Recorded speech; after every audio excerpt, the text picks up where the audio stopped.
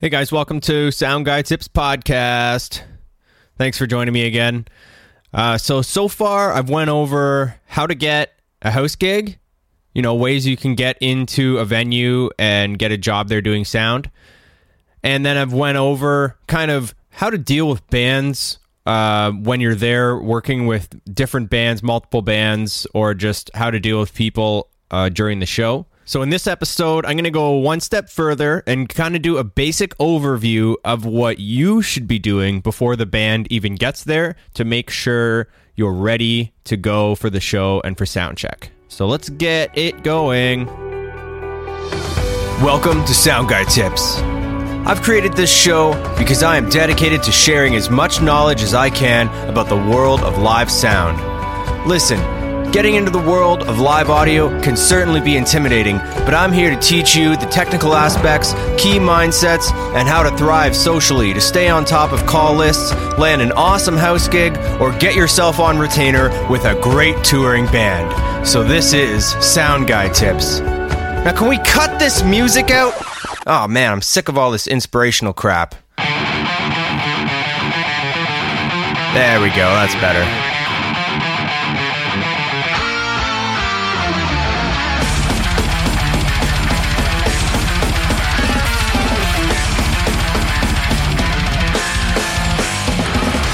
Fucking heavy metal. All right, my name is Jonah K, and this is Sound Guy Tips Podcast. So I'm going to walk through what I do to prepare for when a band gets there, so I'm ready for sound check, and I can get it going as quickly as possible. So I'm not going to go over like how to set things up from scratch in this episode. I'm just telling you what I do to prepare for when a band gets there. I'm pretty comfortable at the venue, so usually about a 1 hour prep time is more than enough. But if you're a little bit uncomfortable or you're newer to the venue, you might want to have like a 2 hour window just so you can take your time and troubleshoot things that you can't figure out. So what I do before the band gets there, first of all, make sure the soundboard is all plugged in and patched. Either it's going to be through a Cat 5 or an analog snake. So mine's patched through a Cat 5 digital snake, which goes to the stage box where all the XLRs plug into. Okay, so then I turn on the soundboard and make sure that it's all working properly. Then I go over to the amp racks, which are located side stage. I'll turn on the main breaker, which powers up everything, all the circuits that run the stage. Then I turn on the stage head that the board's plugged into, turn on the processor, and then I power on the amps. Now, if you're not 100% comfortable with the system, then it's probably a good idea to turn the amps on with the volumes. There's a volume knob on the front of the amps. Turn them all the way off, and then turn the amps on, wait till the amps fire up, and then slowly turn up the volume till it's at, full. Usually, a lot of the time, the amps run just wide open, like the volume on full. So turn them up to full. If there's like a buzzing or a weird sound when there's no signal coming from the board or no mics plugged in, then there could be something wrong. But if it's just silent, relatively silent, there might be a tiny bit of hissing, but you won't hear it. Then everything's good to go.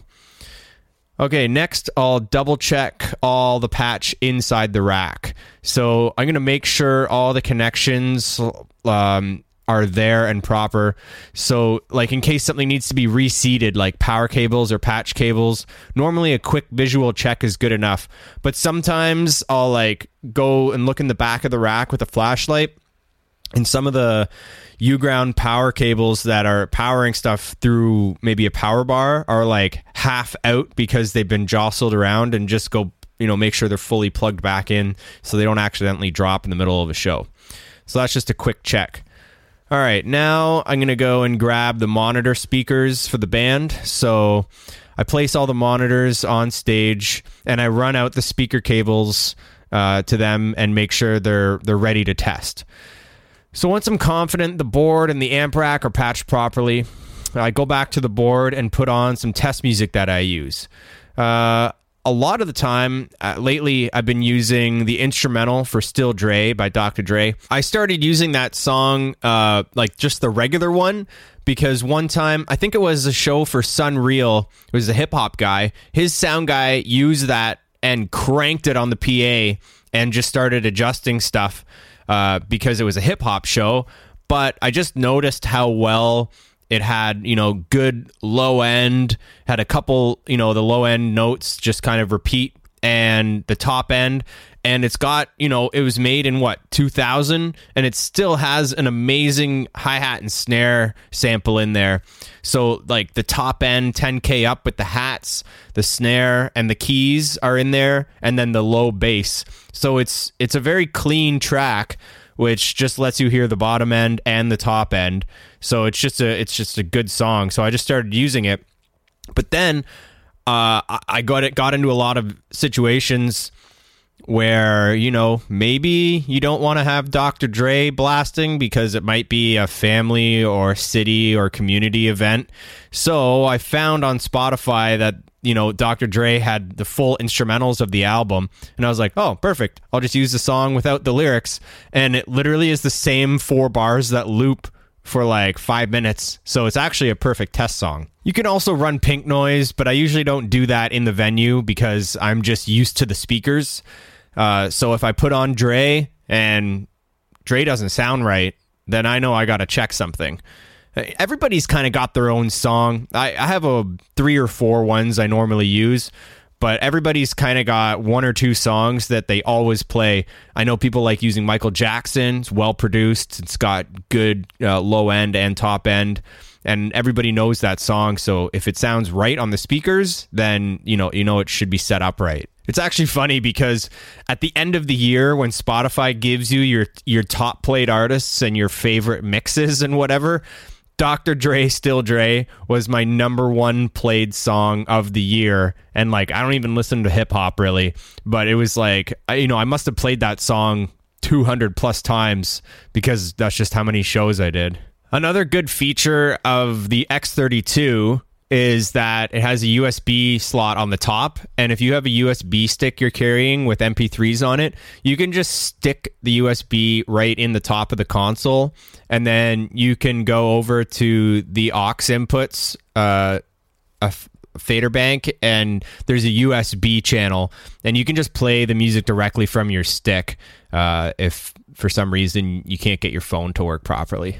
So I make sure that the aux channels that my phone is plugged into are not linked, so I can turn up the left or the right side of the PA separately to make sure that the tops and the subs sound the same on both sides, side to side. So, if they sound the same and it sounds right to me, that means I don't have any damaged speakers. A few times over the years, I've definitely went to play it and I'm like, there's nothing coming out of the top on the one side, like, or the mid driver's crackling or the horn's gone or like whatever. You just run this test and then if you're not there early and do this quick test, then you could have blown speakers and you don't even know it for when a band gets there. So you need to do this as soon as possible when you get there, so that if there is a problem, you'll need as much time as you can to possibly correct it or get a replacement speaker or do something. So now that I know the main PA is working properly, next I'll play through each of the monitor mixes and make sure that the lines end up on the board where I want them to. So, say you have 4 monitor mixes, just try each mix one at a time. So mix 1, mix 2, mix 3, mix 4. Listen to them and make sure that the speakers sound the exact same. You're playing the same music through the speakers, so they should sound the same and they should line up where you want them to on the console. Okay, so if that's all good to go, then you're ready to start testing other stuff. So I just want to mention, I happen to have a preset in my board, which most people do at a house gig, with all of my start settings saved. So I'm like basically ready to go for soundcheck at this point. I can take another episode to go through how to get to this point, but it's just something that I've developed over time and what works for that room. And then when I turn the board on, load the file, test the speakers, I can immediately start sound checking a band as soon as the mics are plugged in. So, I kind of have to skip over this step for this episode because I don't really do that. It's already ready to go. So next, I'll get up on stage and lay out some power. I make sure that there's at least 6 places to plug things in, upstage and downstage, which is going to be the front of the stage or the back of the stage. So that's 12 plugs total minimum. Make sure there's one on the left side, on the right side, and in the center, upstage and downstage, so that people can power their amps. Drummers can plug in like drum pads, or I don't know, maybe they want to charge their phone. It doesn't matter what they're going to use the power for. The front stage power you want dropped right by the mic stand or by the monitor, so they can plug in their pedal boards. Now, I carry in my toolbox one of those crappy little circuit testers that you can get at a surplus store that just lights up to show you the circuit's working. So I will grab it and I'll quickly plug it in to each circuit to make sure that there actually is power there. Because a lot of the times, well, not a lot, but sometimes bands come up and they're like, there's no power, it's not working. And then if you've plugged your tester in, you can go, yep, it's working. Like, your pedals are just shit or something. Because people like to blame their problems on the sound guy a lot. So just do what you can to make sure you aren't the problem from the start. Okay, so you've plugged in the soundboard, turned it on, made sure the power amps and the racks and the processor and the head's on, and you've tested the speakers and you've ran stage power for them. Okay, so the next thing I'm going to do is go to the stand kit, which is a big case that holds all the XLRs, microphones, and mic stands, and start building some mic stands and putting some mics up on them, just so they're ready to throw up when the band gets there.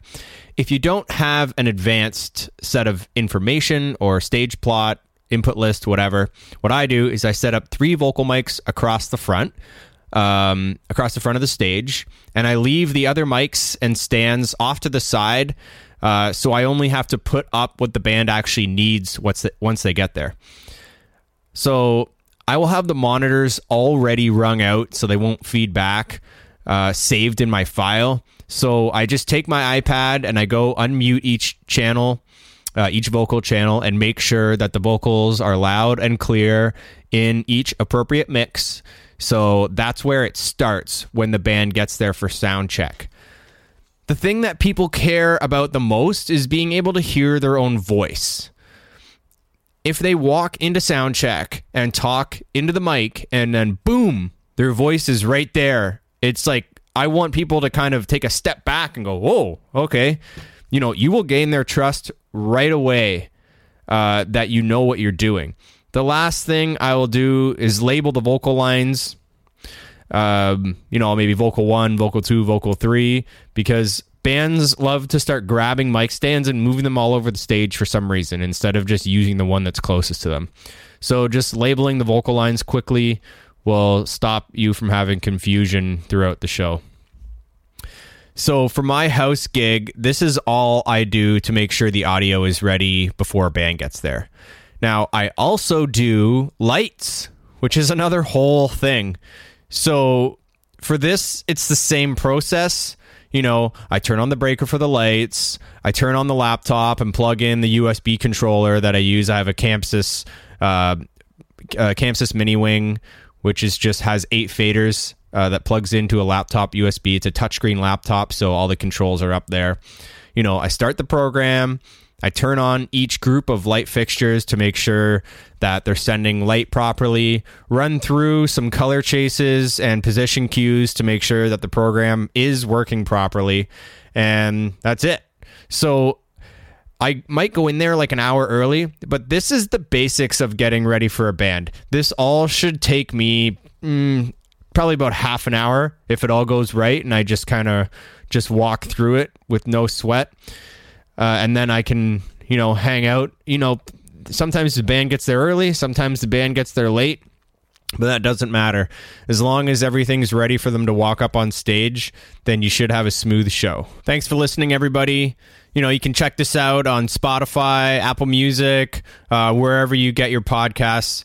Do me a favor, go to Apple Music podcast app, leave me a review, give me 5 stars. I need it.